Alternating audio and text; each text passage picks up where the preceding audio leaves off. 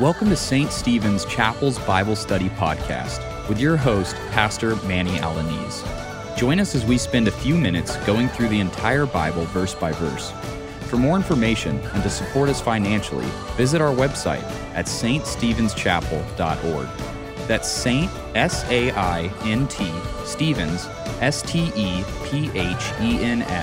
chapel.org. Hello, everyone. Welcome back to St. Stephen's Chapel's Bible Study Podcast. Today we'll be looking at a passage commonly referred to as Jesus' cleansing of the temple. Oh, the power of God's Word to penetrate our souls. Before we start, I want to encourage you to share these Bible study podcasts with others, even to post them on your social media. Now, let us join together in the presence of His glory as we pray. Lord God, let the words of your servant's mouth and the meditation of our hearts be pleasing in your sight, O Lord, our rock and our Redeemer, through Christ. Amen. Hear ye now the word of the Lord, found in John chapter 2, verses 13 through 17. The Passover of the Jews was at hand, and Jesus went up to Jerusalem. In the temple he found those who were selling oxen and sheep and pigeons, and the money changers sitting there. And making a whip of cords, he drove them all out of the temple with the sheep and the oxen. And he poured out the coins of the money changers and overturned their tables. And he told those who sold the pigeons, "Take these things away. Do not make my Father's house a house of trade." His disciples remembered that it was written, "Zeal for your house will consume me." This is the word of the Lord. Last time we completed our study of the wedding in Cana. After the wedding, Jesus, his mother, his half-brothers, and his disciples left Cana and traveled down to Capernaum. When the Passover of the Jews was at hand, Jesus goes up to Jerusalem. This is the first of 5 festivals that Jesus attends in Jerusalem that are mentioned in this gospel. Let us make note that the writer, the evangelist of this gospel, mentions 2 Passovers that Jesus attends. The first Passover is at the beginning of his ministry. The second Passover comes at the end of his ministry. So as we look at this Passover, in verse 14, we are told that there are merchants and money changers in God's holy temple, selling oxen, sheep, and doves, pigeons. Before we look at what Jesus does, let us take a look at why these merchants are there. Is there a religious excuse for their presence in the holy temple? Obviously, the temple's religious leaders are aware and are allowing it. What we need to remember is that the Jewish people are called to come to the temple during Passover and offer up to God animal sacrifices for their sin as a part of temple worship. We, as Christians, know that temple sacrifices are the foreshadowing of the ultimate sacrifice still to come on the cross. In our text, we know that the Jewish people traveled from all over the nation of Israel to Jerusalem for this feast of Passover to offer up their sacrifices. Now, it can be excused as plausible that these merchants and money changers are in Jerusalem during this time, even in the vicinity of the temple, for the convenience of the people who have traveled a long distance without bringing their sacrifice, for fear that their sacrifice could be killed or injured on the journey.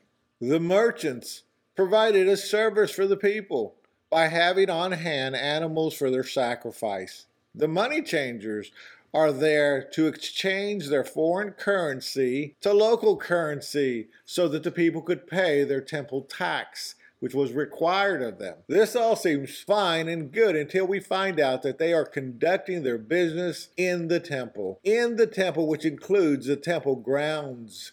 The commerce, the buying and selling is taking place in the area of the temple known as the courtyard for the Gentiles. This is the only area on the temple grounds where Gentiles, that is non-Jews, are permitted to enter to offer up prayers to God. This temple courtyard has been turned into a marketplace.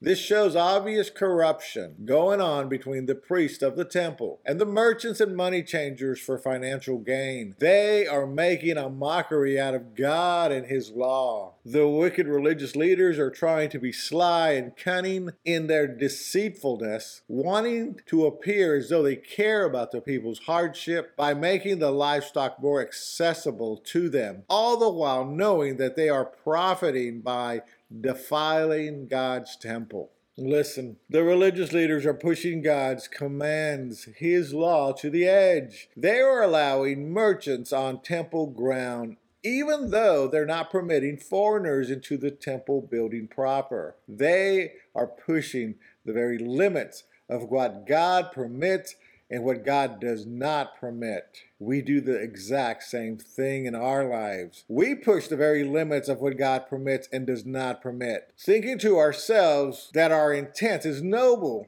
Unfortunately, our actions, our behavior is not. It is sinful.